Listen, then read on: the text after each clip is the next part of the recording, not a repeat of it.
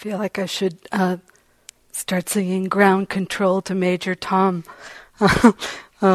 This kind of delicate contraption of a microphone. Can everyone hear well? Okay. Good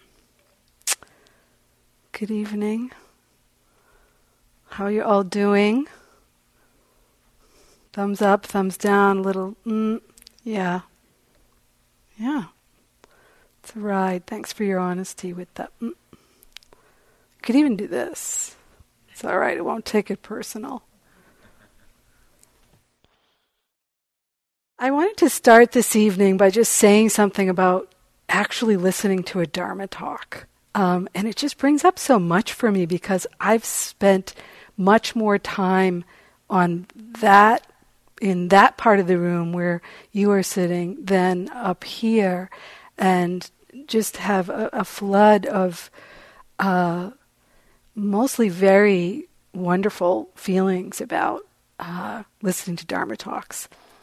And I'm just the kind of student, it's like, oof, give me more, and then I would encounter other dear friends who would say things like, I hate Dharma talks, or they're triggering, or so it's what is the purpose, really? Let's start with that. What is the purpose of a talk, Dharma talk, Dharma meaning teachings of the Buddha? The purpose is to, at least my intention, is to offer hopefully some inspiration for your practice, even some direction if that feels useful to you. That's really the intention. And it's really an interchange of giving and receiving. And I also am receiving this talk. I know that sounds weird because there's been a preparation. But my experience often with offering Dharma talks is that I am receiving the talk as it's kind of coming through as well. I'm not saying that to be weird. It's just how it is. So, so I offer this to you for the benefit of your practice, and may it support you. And one way to listen is really to listen to what feels useful or accessible. I do remember one time struggling very intensely in a talk that was on selflessness and getting more and more disturbed because my mind couldn't grasp it. And there was a lot of pressure internally to try to grasp it. And some wise teachers have said, just receive what feels useful and maybe not struggle too much with what doesn't, which, by the way, doesn't mean there's no room for dialogue around something you heard that wasn't useful. But for your own practice, it can be quite useful to just notice what supports you in what's being said. And forgive me for the rest. Or not. So this is I want to talk tonight about mindfulness. And start with a poem or quote from Anthony DeMello. I don't know if anyone is familiar in the room with Anthony DeMello. He's an Indian man born in British-occupied India in 1931, died at 55 of a heart attack. Beautiful teacher. Became a Jesuit in the Christian tradition and really was a radical in that group. He moved from a lot of conservatism into a pretty, what I experienced, a pretty spacious and beautiful teachings on love and wisdom, a lot of humor as well. And sadly, in that particular tradition, he's kind of like sectioned off, like, with a little caveat, like these aren't the real teachings or something like that, which we could say a lot about, but we won't. So, here's a quote from him. So he asks, he's repeating a question. What kind of a person does enlightenment produce? Said the Master, to be public-spirited and belong to no party, to move without being bound to any given course, to take things as they come, have no remorse for the past, no anxiety for the future, to move when pushed, to come when dragged, to be like a mighty gale, like a feather in the wind, like weeds floating on a river, like a millstone meekly grinding, to love all creation equally, as heaven and earth are equal to all. Such is the product of enlightenment. On hearing these words, one of the younger disciples cried, "This sort of teaching is not for the living but for the dead," and walked away, never to return. So here's another wisdom offering, and I credit my friend and colleague Peggy Gillespie with sharing this poem. Some of you may have heard it before. If you can start the day without caffeine, if you can always be cheerful, ignoring aches and pains, if you can resist complaining and boring people with your troubles, if you can eat the same food every day and be grateful for it, if you can understand when your loved ones are too busy to give you any time, if you can take criticism and blame without resentment, if you can conquer tension without medical help, if you can relax without alcohol, if you can sleep without the aid of drugs, then you are probably the family dog.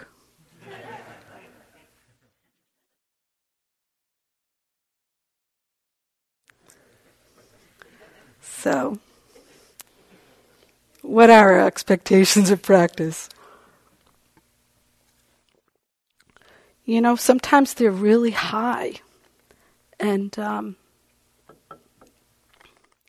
that can create a lot of suffering, even though the intentions can be quite beautiful. But when we sit down on the cushion and pay attention, it's another story. And actually what we might call in as spiritual warriors or practitioners are qualities that are humbling and fierce at the same time, like patience and humility and steadfastness, open-mindedness, letting go. So we hear that so much. And these aren't easy, really.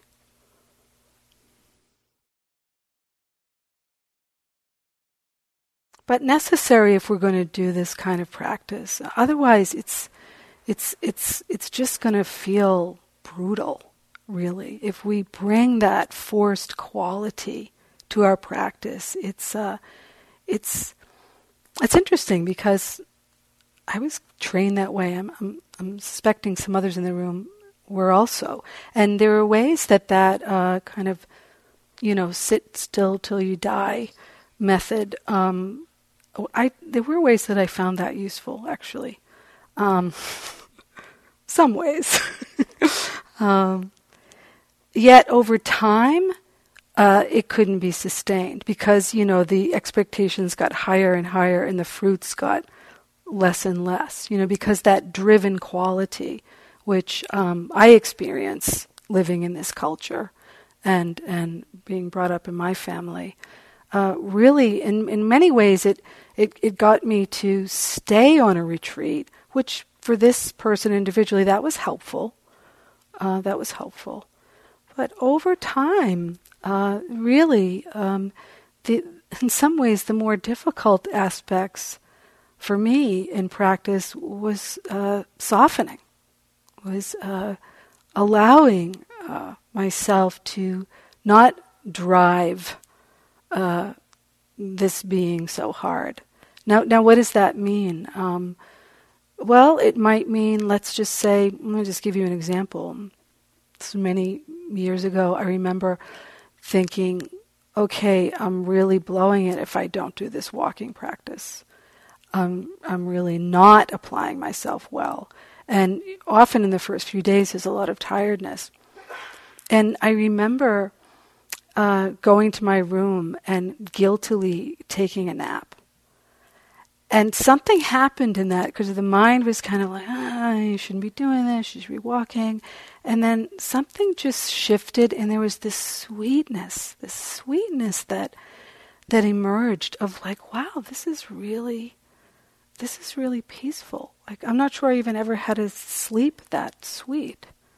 And it was gentle, and I began to learn something different about practice. Like, well, maybe it takes a kind of discriminating wisdom that, we don't always have, but sometimes we do. And it might take that to sense or allow for what's needed for, rejuvenation or balance. And the other discovery besides the sweetness was, mindfulness is present. There's so many paradoxes in this practice that we get the idea that the way to get it, and the primo way to get it is sitting, and the primo way to get it is sitting on a cushion, and the primo way to get it is sitting on a cushion in a full lotus position. Well, good luck. I mean, if your body can do that, and that's supportive to your practice, great. But if it can't, no problem. No problem. I mean, I personally am pretty attached to sitting on a cushion, and I have some knee issues, and so I've been slowly allowing myself to sit in a chair, and it's perfectly fine, and one can practice very deeply, sitting in a chair. So this discriminating wisdom, like how we practice, is essential. And sometimes it's just, I don't know. The flip side of the nap story is another time I really didn't want to do a walking meditation. I really, really didn't want to. And another part of me was like, just go. And I can tell you exactly where I was, because those moments, someone asked about insight today. It's interesting, if over time doing retreats, you can kind of remember these moments of the mind waking up, and oftentimes when we least expect it. So I went down it was in the evening. I went down in the lower walking room, and I was just walking, just walking back and forth, and and really what was going on in my mind is, I hate this, and then doubt would rise, like, well, why are you doing it if you hate it? What's the point? And then I don't know if any of you've only been here a few nights, but oftentimes you can hear the coyotes outside, and usually there's more than one, so they really, really have a beautiful howl together. And it just, it was completely quiet. I was completely quiet, but this howling, came up through my being, and it just woke up my whole system. Like, being present with that agony was liberating. And it's not always liberating, meaning like sometimes if we have that bearing down, for whatever conditions were there, you could say, was I bearing down? I actually wasn't. I was just like, I'm doing it, I'm hating it. Doing it, hating it. That's different than it's like opening to what is, rather than it's got to be a certain way and I shouldn't be feeling this. That's really where we can get into a lot of trouble. And trouble meaning what? It's just conditioning. The hating, the not liking, the not liking our practice, the thinking that our minds and hearts should be somewhere else than where they are. It's conditioning. Look at the world we live in. How can we expect ourselves to be here, sit down, and all of a sudden all that conditioning outside of us goes away? That's crazy. It can intensify. So how do we work with it? How do we work with that? Because that's not necessarily very easy or pleasant. Or why? Maybe we want to even back up before we get to the how and say, why? Why practice? I think of a colleague of ours, Dara Williams, and in one talk I was listening to that she gave, she said, how can we expect ourselves to truly understand the world if we can't understand our own minds and hearts. Kind of makes sense, doesn't it? And yet, it's kind of a small percentage of the population that's interested in sitting for days upon end, silent and slogging along and walking and sitting. That's not a big part of the population. Or maybe in other traditions, other kinds of retreats that takes this kind of discipline. It's not, the larger aspect of our population, really. And yet, what happens when we take the time to pay attention to our own minds and hearts, we do understand the world. Now, I'm not in this arrogant, I know way, really quite the opposite. Wow, this is the human condition. And it impacts us in various ways, really. I mean, we're a queer family here together, and we're also really diverse. We're really diverse in terms of our backgrounds, our religions, our class, our gender identities, ages, race, physical ability, mental health challenges.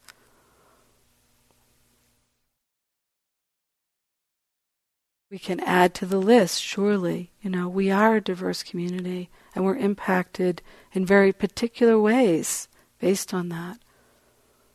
And our intersectionality in that ranges as well.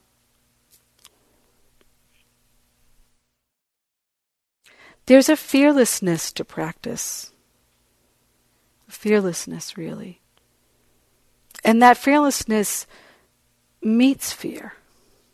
It's not about not feeling fear. It reminds me of a book that I love the title of one of Pema Chodron's books, The Wisdom of Insecurity. I mean, when we really sit down to practice, that's what we begin to see. This changing nature of mind, heart, life all around us. Not the most settling thing, but it is opening to life. That same sage that I just spoke of, Anthony DeMello, he described enlightenment as this: it's the absolute cooperation with the inevitable. It's so cliched to say being with what is, isn't it? It's like, but it is that, really. You know what I mean? Chuckling. It's definitely a buzzword, mindfulness, being present, be here now. It was actually one of my first Dharma books that I read, of Ram Dass.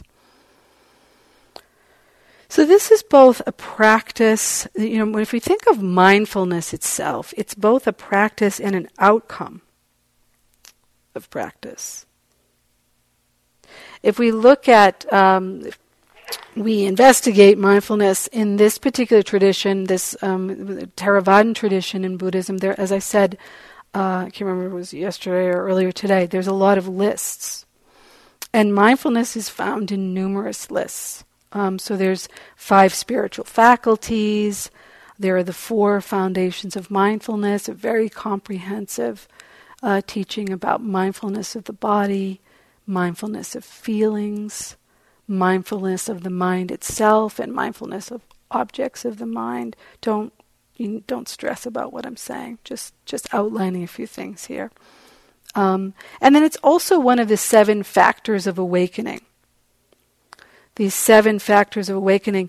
The Buddha said that just as the dawn is the forerunner and precursor of the arising of the sun, so too good friendship, association with the wise, and careful attention are the forerunners of the arising of these factors of awakening.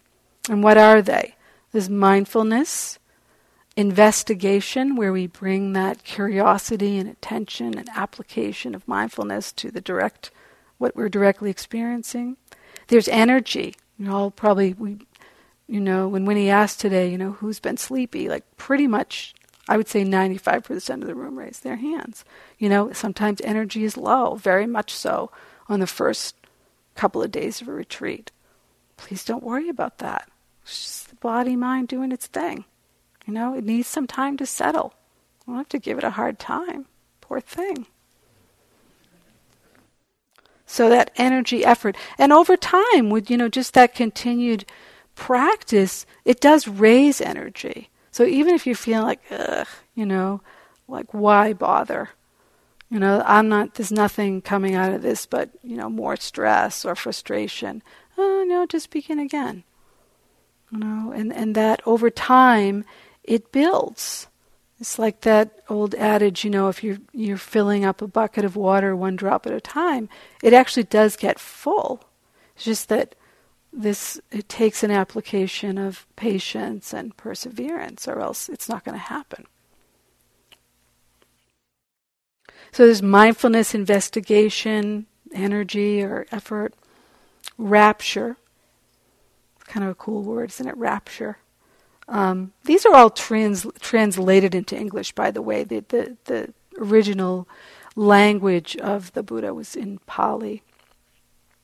So rapture is a kind of that, there's a lot of ways to talk about it, but from my experience, it's just kind of like a joyful high, really. This is kind of a sense of joy, presence. The hindrances are blocked when the factors of awakening are in play. They can't come in. And each factor supports the other. So mindfulness, investigation, energy, rapture, calm, concentration, and equanimity. A quote from the translated discourses of the Buddha is bhikkhus. Bhikkhus means monks or a community of practitioners. I do not see even one thing that when developed and cultivated leads to abandoning of the things that fetter or that we suffer with. I do not see even one thing that when developed and cultivated leads to the abandoning of the things that fetter so effectively as this, the 7 factors of enlightenment or the 7 factors of awakening. So let's just tonight pay attention to mindfulness and what is it really, and how do we experience it? So mindfulness, in the everyday vernacular, it signifies attentiveness to the present, and it expresses itself in different ways. It's actually a factor of mind in every situation in practice. It may not be present, but it influences. It influences our practice in every situation. Perhaps there could be never too much mindfulness, really. So we might look at this attentiveness in one way as a not forgetting or a steadying of our attention. So we've been offering teachings today in that vein, a steadying of attention, where I often use this metaphor, many people have, so you've probably heard it before. I like it a lot because I've been a companion to dogs in my life since my young adulthood, so have been around their training process. And so just thinking about training, and Winnie talked about one way that isn't so helpful in training a puppy, but I think often about training a puppy well. Again, there's that perseverance, and kindness, really. So it might be like, sit, no, I don't want to. Bye. I'm more interested in this. Come back, sit, with that we just keep bringing that attention back. And I learned the power of dog training in reverse when I was in my 20s and I lived in a group household, and a dear friend of mine had the sweetest little black lab puppy named Molly, and Molly was great, and she loved Molly to jump up on her and sit in her lap, and, just Molly here, Molly there, do whatever you want, because you're cute and you're little. But, a year and a half later, Molly was probably another 60 pounds bigger, and really suffered a lot because she didn't have that kind of training. So she wasn't so cute anymore, and she would jump on people, and it was difficult. It was painful. She was still very well loved by her person, but it was a really big learning for me of like, oh, I know we may have different issues about owning dogs, so I'm not going to presume we're all in favor of that. But those of us that have them, training is important for everyone's well-being. So training the mind to come back again.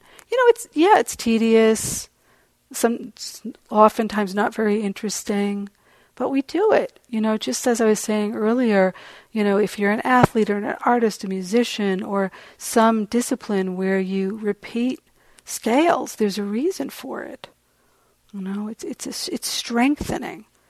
And in terms of this mindfulness practice, let's say we go back to a particular object, if you will, or object of our attention, whether it's the breath or that sense of the sitting posture or sound. We're coming back to that again. What feels, most easeful for us tends to be useful because then we're struggling less with it. We just come back again and again. It creates a suppleness of mind. It does a lot of things. It creates a suppleness of mind. It also has a byproduct of concentration and calm. C-A-L-M, calm. So in the action, if you will, or in the directing the mind in that way, may not feel very calm, may not feel very concentrated, but over time, that's really the fruit of that practice. That it steadies the mind gets clearer. So with that steadying, that one-pointedness, it leads to this greater concentration, greater clarity. So when the mind has that kind of suppleness, it sees more clearly. It just sees things more clearly. So back to my beloved colleague's quote, why do we practice? How are we going to understand the world if we don't understand our own minds and hearts? Well, here it is in the practice.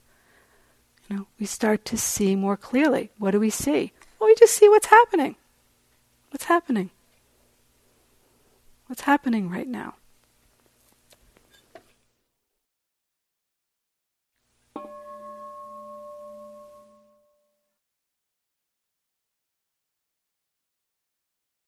So maybe there's a thought in the mind, Jean's ringing the bell, or whatever. Why is she doing that? Or maybe it's just receiving the sound.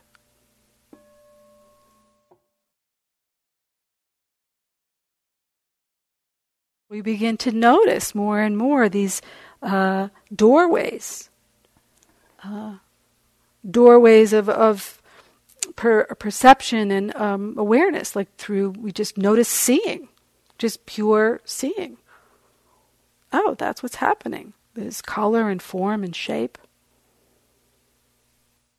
I remember once going to my teacher Joseph and saying, I walked in the dining hall. I could just feel everybody's vulnerability. Could I? I don't know. Maybe I could. But that was what this mind was experiencing. I could feel vulnerability. Well, probably because there was vulnerability in this being. And one of the things he said to me was, just note seeing. Just notice seeing.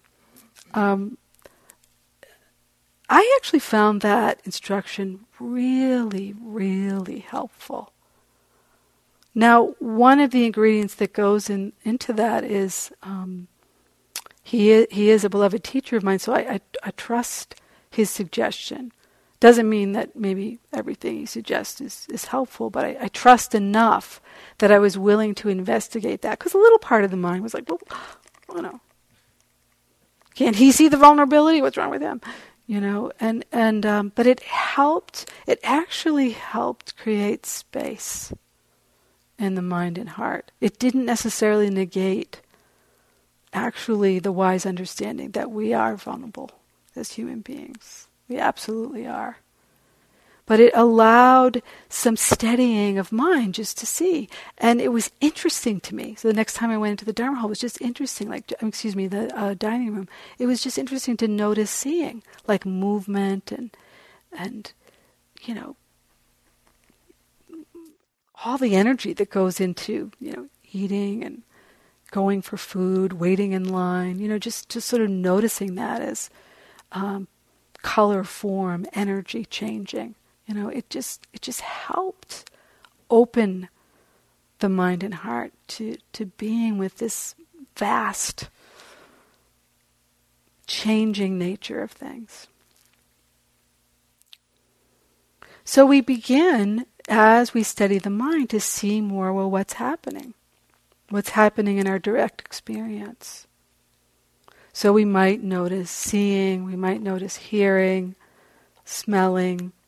We feel sensations more. We might notice things that are pleasant, like we'd like them to stay, whatever that is. Say we have a sitting, we feel sense of peace in that sitting, and it's like, I got it. I got it. Gonna make it happen now. And then the next sitting, you sit down and anything but peaceful. And often the thought is, what did I do wrong? At least it has been in my mind, or, how can I get it back? How can I get that back? I spent a whole retreat trying to get maybe 5 minutes of bliss back. I'm serious. 7 days, and it was a great learning. So at one point, the mind just woke up. It's like, this isn't that much fun. and it didn't create the bliss, But there is there's a grasping to that beautiful feeling. And there's nothing wrong with when we have those moments of calm or peace or opening. If your mind has had that, it may not. It feels, it's nice. It feels good. And it changes. It comes and goes. As we start to pay attention and see more clearly, that's another really big thing. It's not intellectual. We just see things are changing. Our states of mind, our relationship to what's happening. We think we know ourselves until we sit down on a cushion and just, open up to what is. It can kind of blow a lot of theories. So steadying the mind, paying attention, noticing what arises. And then how, oftentimes you hear the question like, how do we work with that? And I kind of want to work with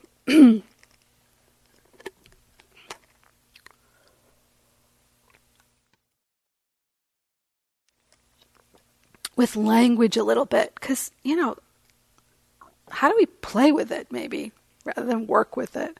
How do we be with it? Working with it just has, in my mind, has this quality of like, got to do something. And there's a lot of paradox in this teaching, because they give a lot of instructions about, inclining the mind or directing the mind. So what about, let's just say, and this question came up earlier today, something, the mind has some steadiness to it, aware of, what's present, whether it's a feeling, or thought, or sensation. And let's just say something, repeats itself. It could be a memory, it could be a feeling, it could be a story in one's head about oftentimes can be about someone we love or don't love, some interaction that we want to finish or, go back to, or create anew, or, our minds can really latch on to what feels unresolved in our heart.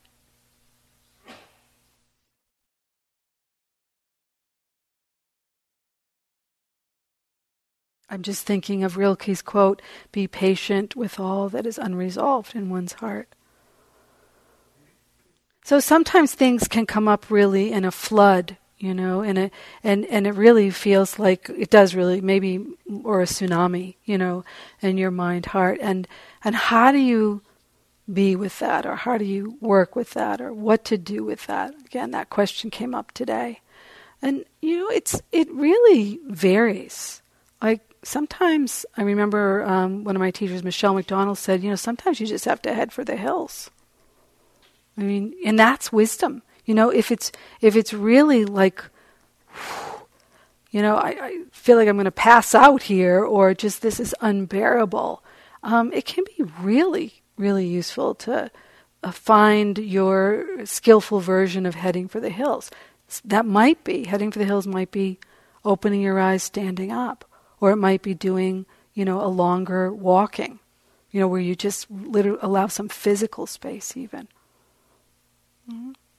So we learn over time with this application and cultivation of mindfulness that we learn too a certain kind of skillfulness, or what's useful, what's beneficial. Sometimes we don't know, but over time you can kind of rely on, hey, I need to back up a little bit here, or it may be, no, I'd like to come closer in on that. And sometimes there's enough steadiness in the mind and heart that we can come closer into what's deepest in our heart and mind. Sometimes, I like to go to the edge of it. I have always found that like a useful tool in my own practice, where whether it's, let's say it's a physical sensation, difficult one, painful one, ouch, ouch, ouch, one thing one can do is mindfully move the body position. Sometimes that can be very helpful. Another time, it's like I'll bring my attention, if there's enough steadiness, just to the very edge of it, where feel the sensation of it, feel the unpleasantness of it, and right on the outside of it where it isn't there. And that actually helps strengthen mindfulness too, because we begin to see, it's not everything. It's not. Sometimes when there's difficulty, that's all the mind sees or experiences. So we can sort of play with that. What's that edge like? And just hover around the edge. And that can be true for, challenging emotional situations that arise. What about just kind of the edge? Just hang out a little bit on the edge of this feeling. What's its quality? Like, what's its quality physically? Like, we get curious about it. So what that often requires in getting curious about it is helping yourself out of this story a bit. So what do I mean about that? I don't mean that our stories are insignificant. That would be dangerous, wouldn't it, if we just said that our stories are insignificant. The stories of our lives are insignificant. That's not true. It's just simply not true. But in terms of practice, you begin to notice how easily it is to get lost in the story, like consumed by it, and really paying attention to that. At least in my own experience, I would find, like that's actually painful. And oftentimes I would notice there's like a drive to actually resolve it, or get it better, get a different result, get a more satisfying result. Again, this isn't to dismiss, contemplation in the right. Someone asked a insight today. It's not to dismiss useful contemplation. In sitting practice, though, it is really interesting if we can just extract from the story without rejecting it, so to speak, or without maligning it, and just maybe come closer into the body, like what's happening sensation-wise in relationship to this story or feeling. Let's just see how that is. Notice what it's like. We become curious we widen the lens, but we stay present with it. It's so interesting to pay attention to the aversive mind. That's one of the hindrances of aversion. It comes up in our minds, and it definitely comes up in relationship to meditation practice. Particularly, on an intensive retreat. It's unavoidable because why? Because things aren't always pleasant. It's kind of that simple. So aversion can arise sometimes really intensively to even what could feel like a small thing. It's just I was just thinking, like, one time when I was sitting, just walking into the bathroom and the toilet seat was up. It's like this fire of unpleasant feeling arose. And she's like, okay, I'm going to write a note. It's like, where are you going to post it? Or like, just, whoa, can I just be with that? And in some ways, all of the associations with that. Can I just be present with what it's like in my own experience right now? Another time I was on a loving kindness, a metta meditation retreat, and so in that retreat, 7-day retreat, the whole retreat, you're practicing loving kindness and repeating phrases. It's a concentration practice, so really all day long, in the bathroom while you're eating, washing up, walking, all the transition time, you're just doing the loving kindness phrases. And on this particular retreat, what kept repeating for me was something that I was really pissed off about. And just like this story kept coming up, and it was actually about a friend who's a Dharma colleague, and it had to do with Dharma things. It's like, so there was this pissed off story repeating itself like hourly throughout the retreat. And then on top of that, it was, guess what? This shouldn't be happening. You're in a metta retreat, Jean, and you're just like, this is like really low grade here. And it took me almost a whole retreat. And there was just one moment when it was like, the insight arose is, you're actually not accepting what's happening in your mind. That's actually all that's going on. And as soon as that insight arose, there was just this like flood of compassion, of self-compassion. It seems so simple, but it was really revelatory for me. It was absolutely liberating of just like, honey, it's okay. It's really okay. So what? You're pissed off. And, it's going to get resolved one way or another. Liberating to be with what is. Liberating to be with our own experience. It doesn't have to be pleasant. In fact, actually, if it has to, it's going to be so unpleasant. Because life isn't like that.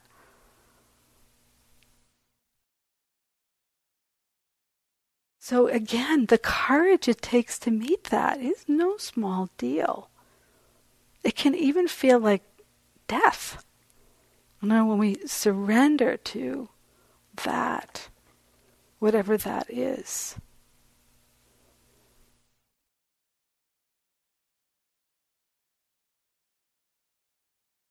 I have to say that for me, it's so critical in offering this to clarify. This has nothing to do with passivity. It has nothing to do with non-action in our lives. And if anything, for me, practicing has strengthened my courage and determination towards social justice and compassion in the world. In my own Dharma community in Western Mass, we're doing a lot of work around looking at white privilege and power, and how even we may have unconscious intentions, the impact of power unexamined. And we're doing it in the spirit of interracial dialogue, and we're in Sangha together. And, it doesn't mean like, oh yeah, that's so easy because we're all practitioners. But boy, does the practice support that investigation, like hugely. Hugely. And I so appreciated, Shelley, when you mentioned that last night, because it's essential, and it's not easy to face how we're impacted by the world or how we impact another, even unintentionally. It's important, in my experience, it's important that's liberation, to pay attention to cause and effect. Buddha talked a lot about cause and effect. You do this, that happens. You do that, this happens. So just to be clear, these instructions in here to pay attention, to wake up our minds and hearts are very much about an active, alive, compassionate, wise presence.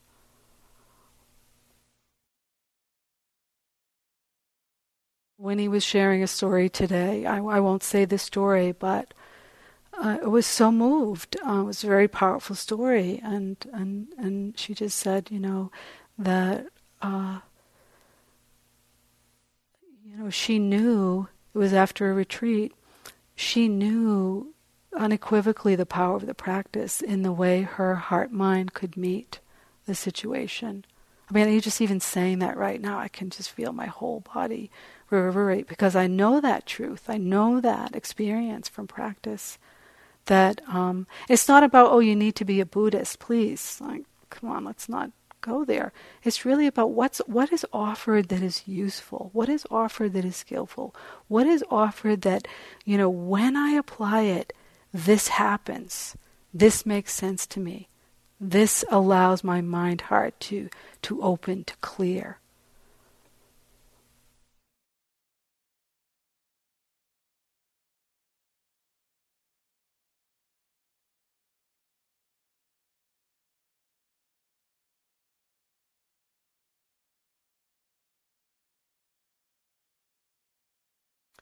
Back to Anthony DeMello, he says, how do we find God? And he said, the answer was, no one can help you there. And the person said, why not? For the same reason no one can help the fish find the ocean. It's already there, It's just like we're just clearing away the clouds. We're clearing away the clouds from our undefended hearts and minds. He also said, before enlightenment I used to be depressed. After enlightenment, I'm still depressed. The harder you try to change yourself, the worse it gets.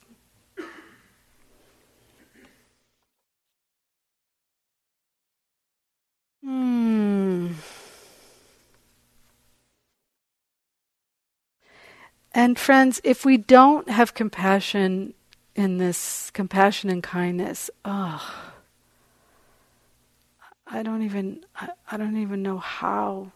I wouldn't even know how to practice without it. It's not like the secondary, thing. It's essential. It's two wings of a bird, compassion and wisdom. And I like to think of mindfulness as the rudder, wisdom the boat, and compassion the sail. A sail that carries us through this world of circumstance and conditions. So I'd like to end, if I can find it. Where are you, Dalai Lama?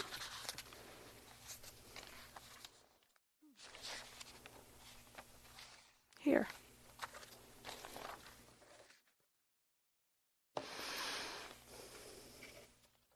Couple of quotes from the Dalai Lama, So the Dalai Lama is I know he needs no explanation, but the spiritual leader of Tibet, exiled from Tibet, had to leave as a young man, has seen countless violent deaths of his loved ones, is still leading that country spiritually away from there, and certainly has been a guide to many of us, and is not a perfect person. So, it's two quotes he said. One, he said, when we meet real tragedy in life, we can react in two ways, either by losing hope and falling into self-destructive habits, or by using the challenge to find our inner strength. I just find that very apt for now, for these times right now. It's so easy to, understandably, it's so easy to collapse. Then he says, never give up. No matter what is going on, never give up. Develop the heart. Too much energy in your country is spent developing the mind instead of the heart. Be compassionate, not just to your friends, but to everyone. Be compassionate. Work for peace.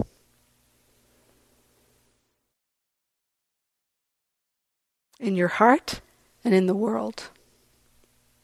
Work for peace, and I say again, never give up. No matter what is going on around you, never give up. And remember, you're not the family dog. No perfection is needed.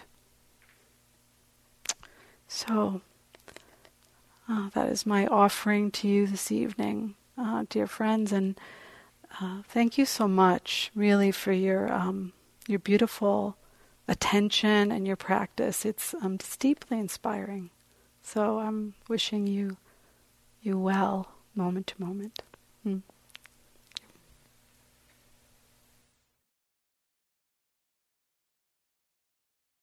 Maybe we can take a minute or two to sit together, and then we'll have our walking and brief walking and then final sitting.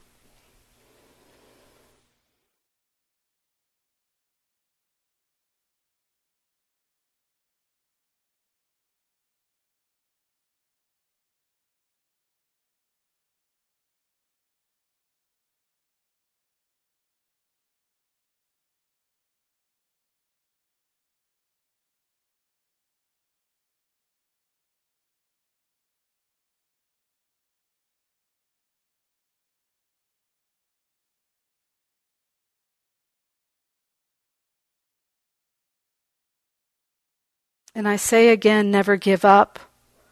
No matter what is going on around you, never give up.